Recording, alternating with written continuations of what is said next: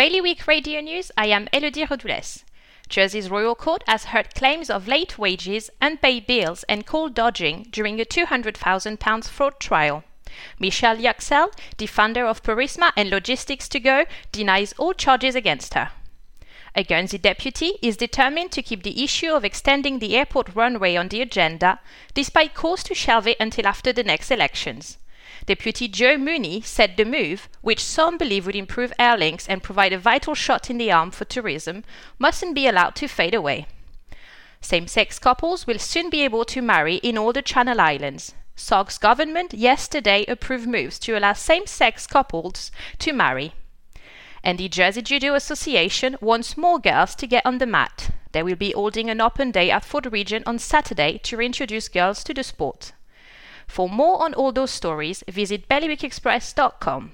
Today's weather, cloudy with some light rain and a maximum temperature of 15 degrees.